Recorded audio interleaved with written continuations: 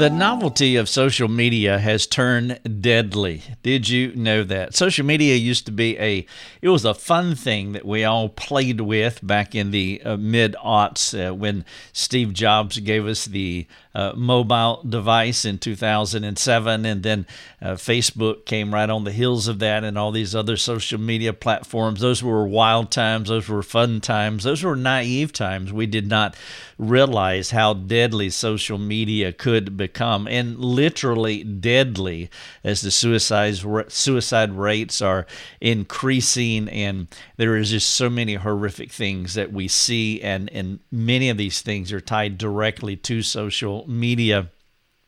And what is really interesting is that Christians do not know how social media is eating away at the soul of the church. And when I say it's eating away at the soul of the church, I'm talking about the family, because families make up the local churches, and social media is having a huge, horrific impact on the local church, meaning our families. And it's been so subtle, and it's been fun.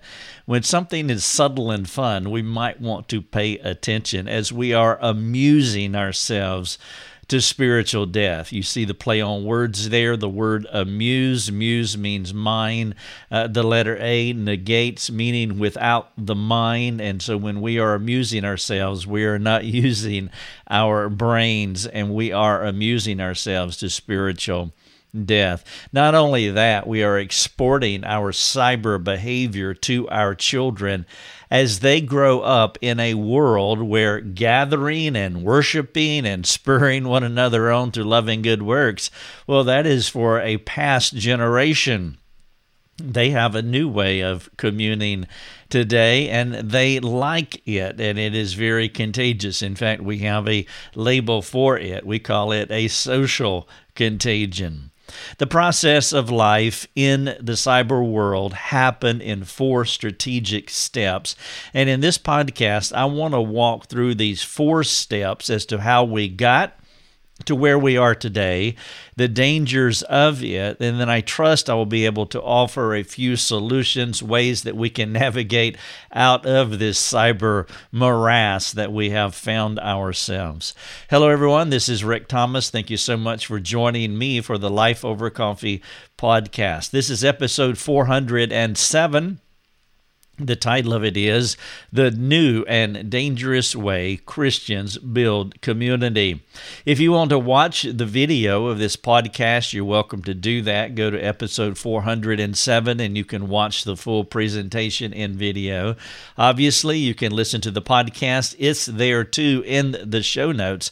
And then in these show notes, in addition to the video, the podcast, I have bulleted points. I have these 4 steps of how we gotten into this cyber mess that we're into today. There are several links also inside these show notes. And so if you do want to do a deeper dive into all things social media, I would encourage you to take advantage of episode 407. Recently, I was in Springfield, Missouri, and one of the meetings where I was teaching in Springfield at South Creek Church, they asked me to do a talk on social media and technology, which I did. I also did a talk, it was probably 3 years ago, at Calvary Chapel in Sarasota, Florida. So this is something that is happening more and more when I go out and speak. And then maybe a year and a half ago, I was in Longmont, Colorado, where they asked me to speak specifically on transgenderism, which, by the way, is tied to social media. And so more and more churches are asking me to speak on this subject, and it is a subject that we need to talk about, and that's one of the reasons that I'm doing this episode 407. I want to bring some of those things together, but what I would appeal to you to go to the episode, look at the show notes, and then start moving through these links. And you can spend a couple of months in in these show notes, reading articles that I've written, listening to podcasts, watching videos, webinars specifically. In fact, I have the webinar, the actual talk that I did in Longmont, Colorado, is titled Transgenderism, I Think, Therefore I Am, meaning anything that we want to pretend to be, we can become. We call that identifying as. I identify as, for example, a female. I think that I am, therefore that I am, and they're calling it science, and these things are validated and affirmed by social media, so all of these things are tied together, and we need to get out in front of it, because this is not going to stop. The world has figured out that you can use social media in such a way that it can control people's minds. In fact, as I get to step number 4 in this episode, I am going to talk about the new Tower of Babel. You remember in Genesis 11 where the people came together and they were of one mind and they built the Tower of Babel, and God said, well, there is nothing that they can't do, and so he confused the languages. Well, we have a new Tower of Babel today, and that Tower of Babel is social media, and what that means is everybody has to think the same way. It is group think, and anybody that doesn't think according to group think, they are canceled, they are moved out, and they are censored. They're no longer allowed to be part of civilization, basically, and that is the new Tower of Babel, and that is where it's led to. But I am going to make a strong case that Christians are complicit in what is going on here, and I trust that it will spur many of us on to cut back on our social media habits, reduce the amount of technology that we have, and then begin to make a shift to where we're using technology and social media redemptively and not so much in the narcissistic ways in which many people use social media today.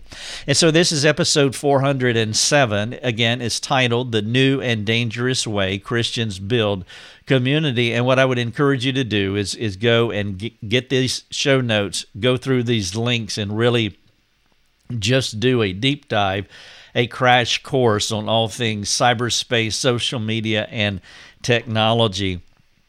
And so let's walk through these 4 steps of how we got ourselves to the Tower of Babel, which is step number 4. The first thing that we did is that we minimized community. And what I mean by that is that it used to be, now some of you may not even know this, especially the younger generation, but it used to be when I first became a Christian, and it's been this way for decades, generations even before that, where the church would gather at least minimally 3 times a week. It has become kind of a tongue-in-cheek way of talking about it. We say 3 to thrive, meaning that you would meet Sunday morning and Sunday night, and then that you would meet Wednesday night as well. I am not calling the church back to that because I don't think that is the most effective way to build community. And what I mean by that is because what that was is that we gathered and basically stared at the back of someone's head 3 times a week, and we were not really engaging each other in true community. It is more of a monologue format to where we go and gather, stare at the back of somebody's head, and listen to someone monologue to us or preach God's word. Now, please don't misunderstand. I am not minimizing the preaching of God's word. That is absolutely essential. And so it's not a negation of preaching God's word, but it's adding to, it's enhancing. Preaching God's word plus having ways that the church can come together, a local church can come together and truly do community life. And so the 3 to Thrive method, it is good in theory, but it needs to be tweaked in some ways to where we're not just monologuing or listening to a monologue, but we're also dialoguing, which means we can have men's meetings, we can have the ladies' meetings, we can have picnics, picnics. And by the way, I am not talking about building exclusivity, meaning that we are only meeting at the building. And you'll hear people talk this way. They'll say, we go to church, and that is an unfortunate way of talking about what the church is doing, because that communicates that the building is the church. We are going to the church as opposed to we are the church. And so the church can gather, a local church, a local body of believers can gather anywhere at any time and enjoy each other. Now, one of those ways that they gather is at the local church building, to where they can hear the preaching of God's word. And we always want to maintain a high view of the preaching of God's word, but we want to make sure that we're also emphasizing and amplifying all the one another's in the New Testament. And there are a boatload of one another's, and the one another's imply that we are getting together and we are spurring one another on, as I mentioned earlier, and that's right out of Hebrews chapter 10, verses 24 and 25. And so we want to be spurring one another on to loving good works, as well as all the other one another's in the New Testament. But you do that in dialogue context, and it doesn't necessarily have to be at a church building. But what has happened over the past couple of generations is that we have moved to this Three to Thrive gathering.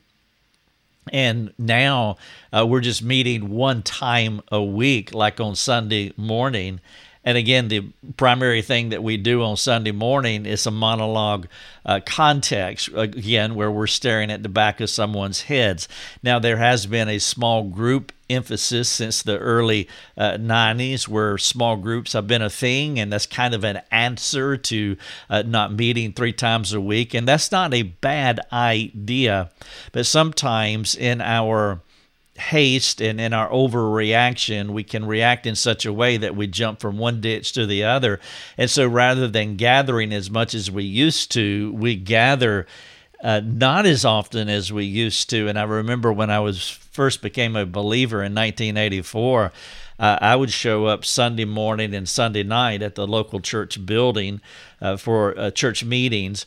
And then we would show up on Wednesday night, of course, and then we would show up on Tuesday night to go evangelizing, and then we'd show up Thursday for choir practice and Awana programs. It's kind of a kids ministry for those not familiar with the Awana programs. And then on Saturday, we would gather with some folks of our local church. And so we were meeting like 5 times a week, and we were building true community. And that is really a great idea, but that's a foreign concept for many people who are part of a local church today, that we just do not gather that way. Now, what has happened with the lack of gathering physically in real time in space, then in 2007 we received the iPhone, and then on the heels of that they started building social media platforms like Facebook and Instagram, and now there are literally hundreds of them. And so what has happened is that these social cyber communities have come in, and they have suddenly replaced the gathering, and in part by taking up so much of our time that now we have, I call it a false intimacy. It's not real intimacy. And there's many reasons that this is palatable for so many people. Part of it is that people have been hurt by the local church, and so they like these safe, somewhat risk-free communities, these cyber communities, to where it is a false intimacy, to where it feels like we're kind of intimate, but yet we're only seeing the front facing of each other. We aren't seeing the darker sides of our lives. And then if someone does something that you don't like, well, I mean, you can unfriend them, and that is the end of that relationship. And so it kind of gives the idea of intimacy and relationship, but in reality, it's not. I remember a number of years ago when we were traveling from Scottsdale, Arizona to Bozeman, Montana. We were coming up through Utah, and as we were coming up, we went through Salt Lake City. And I remember driving down the interstate, and I saw along these green velvety mountain range of, I guess it was the part of the Rocky Mountains, and all along the way, there were these communities. And so there was the interstate going along here, and then there's the backdrop of this mountain range. And then between the mountain range and the interstate was just these communities. And every so often, there'd be a new community that would pop up. And in every one of them, you would see a white steepled building. And it was like in the middle of each one of these communities all along the interstate. Now, those were Mormons. Those were not churches as far as a Christian church is concerned. But as I was looking at that, it was a striking picture that it used to be where the church building, let's say a white church building with a steeple, it was the social center of the community. That is where people gathered. That's where my grandmother went to school early on. I mean, the church building was the social center of the community, and that's how life has been for hundreds of years. Well, now with the reducing of gathering at the building and gathering as a local body all together, because we minimize that in part because we're so busy. We're much busier than we used to be, and we're busy in a different kind of way. And then came social media communities, and so now we can kind of get our social community fix on, and it's easier to do that, but that has been the subtle replacement. And so what we need to think about is that how is social media getting in the way of what we should be doing as a body of believers? But step number one in building the Tower of Babel has been the minimizing of the actual real-time and space community. And what has happened, social media has come into that void. Now, one of the things that you will also see is that when many of these kids turn 18 and go off to college, they don't sense a void in a church attendance or a lacking in church community because they have already established these social media connections on these platforms. And so they can take their church community with them on a device, a little piece of glass that they can slip in their pocket, rectangular piece of glass, and they can take their community with them. And so there's really no compelling reason for them to be sad or desire to be part of a real-life community because they're so connected on the internet. And so we've minimized community, step one, and then social media has come in and has stepped into that void. And then number two, what we have done is that we have normalized these cyber communities. And so not only did the cyber communities come into our space and take up our time, but we've gone gaga over it. We have normalized it. And sometimes I wonder why parents are surprised that their children love social media so much when they have spent years normalizing social media by their usage of it. What I mean by the normalization of social media is when parents use it all the time to share their pictures, to share where they had dinner or which beach they vacationed or who they, what famous person they got to hear preach. And when we plaster these photographs all over social media, we are normalizing this behavior. And sometimes I wonder, why are parents even surprised that their children are imitating that?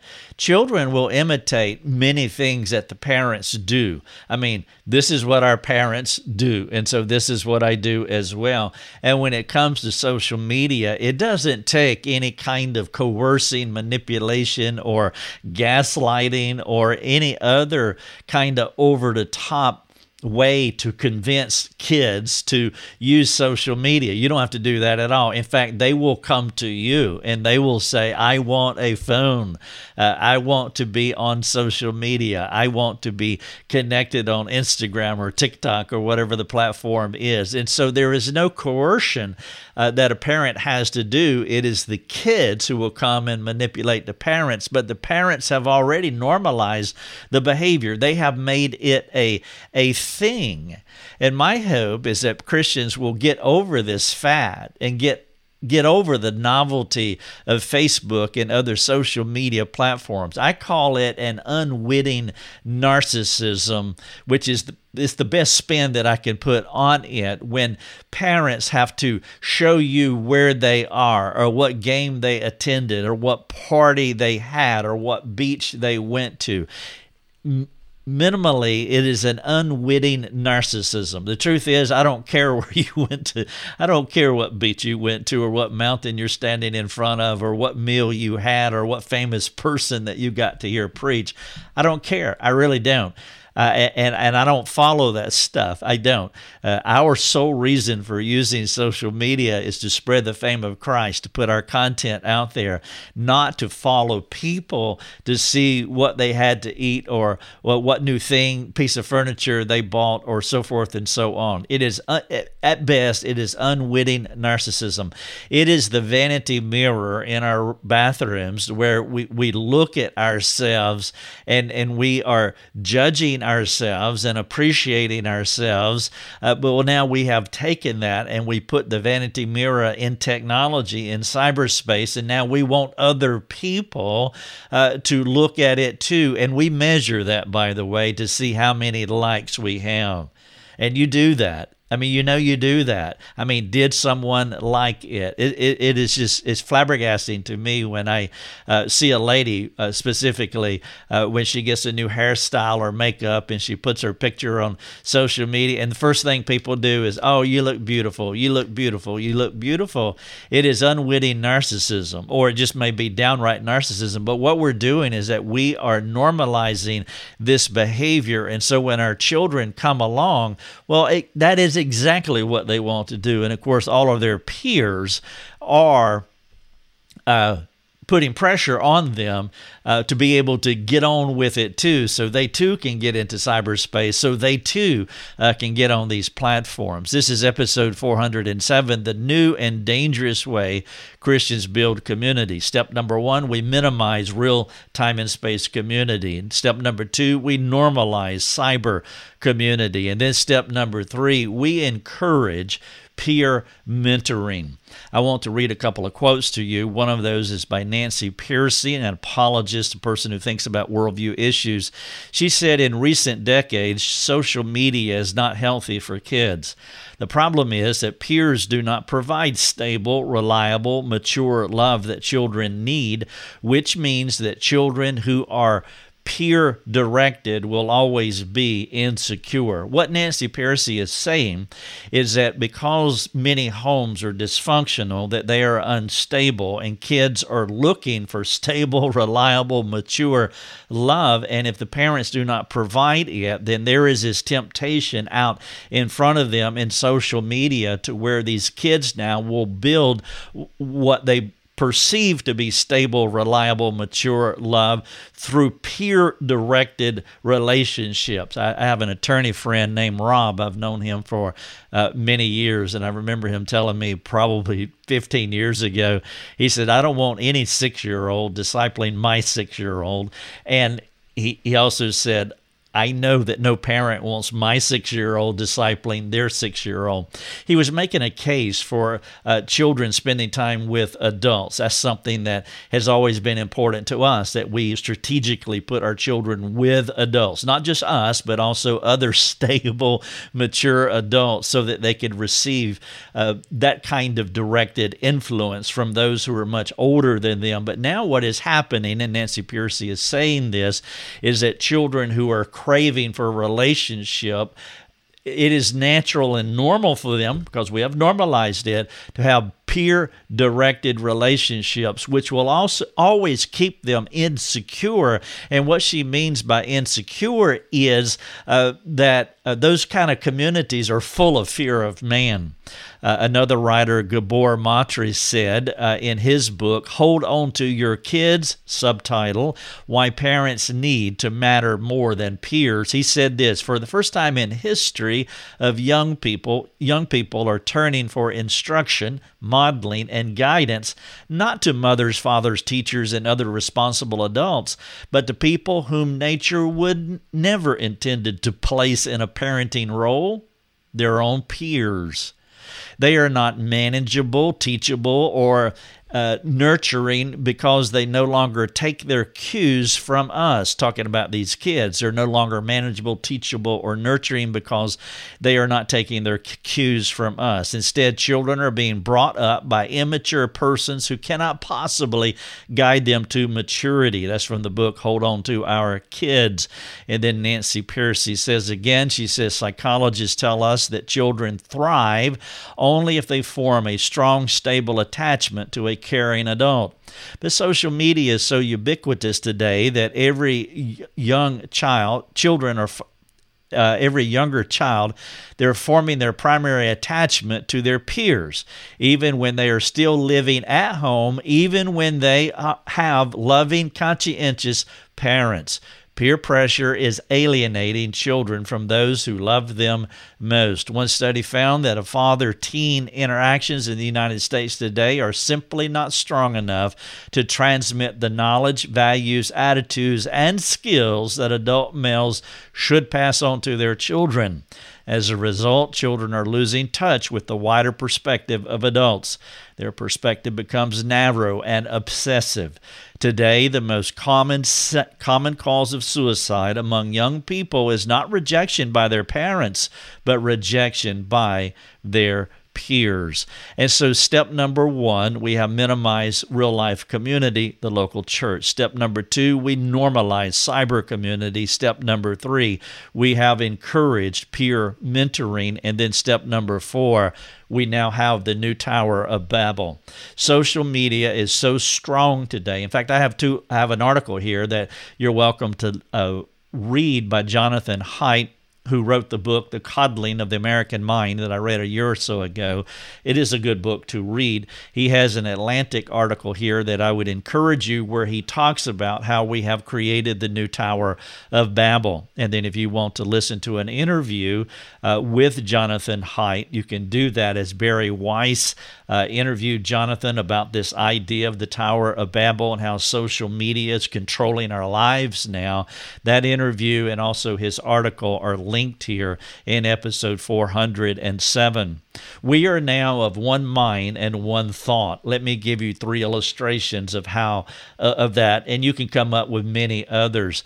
But one illustration of that, obviously, is the cancel culture.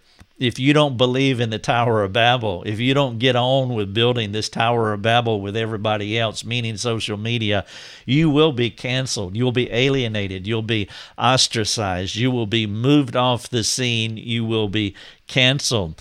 Also, the effect of the Tower of Babel, as Nancy Pearcey was saying, is that the suicide rates are spiking. They are off the chart. In addition to that, gender transition is off the charts as well. It spiked in 2011. It spiked again in 2018 because of this social contagion that comes through social media. As Nancy Pearcey was saying, the suicide rates are spiking because of the peer pressure. It's not the rejection of parents, but it's the rejection of other teens, which is only happening on social media.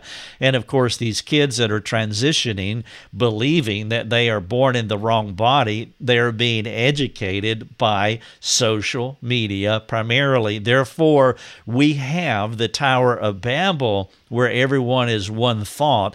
And again, if you don't get on with that, you will be canceled. This is episode 407, The New and Dangerous Way Christians Build Community. I want to wrap up by just asking you a few questions that I trust that you will think about, and I appeal to you to make some changes in your life. One of those is what is one way that you can back out or reduce your social media usage? What is one way that you can reduce your social media usage? I would encourage you to think about that, and whatever that is, that you do it. Number 2, what is your plan to reduce your device time? By taking your device and cutting it off, muting it. And there are so many, you can Google this, and it would probably be worth your time to do it, is that how can I use technology less? How do I reduce phone usage? How can I reduce getting on social media, and you'll find a lot of tips, and many of them, I mean, they're really good, and I've looked at them before, and I would encourage you just to do the due diligence. Get on social media and learn how to use device time less. And then also, what changes do you need to make based on what you have heard in this podcast? And then I would like for you to think about, what does it mean to use technology and social media redemptively? This is something that we have been doing for a decade and a half now. You can use social media. There is a right way to do it. You have been listening to Life Over Coffee with Rick Thomas. If you have a question for Rick, you can let him know by sending him a note through his website, rickthomas.net. That's rickthomas.net. Thanks for listening. Enjoy your coffee.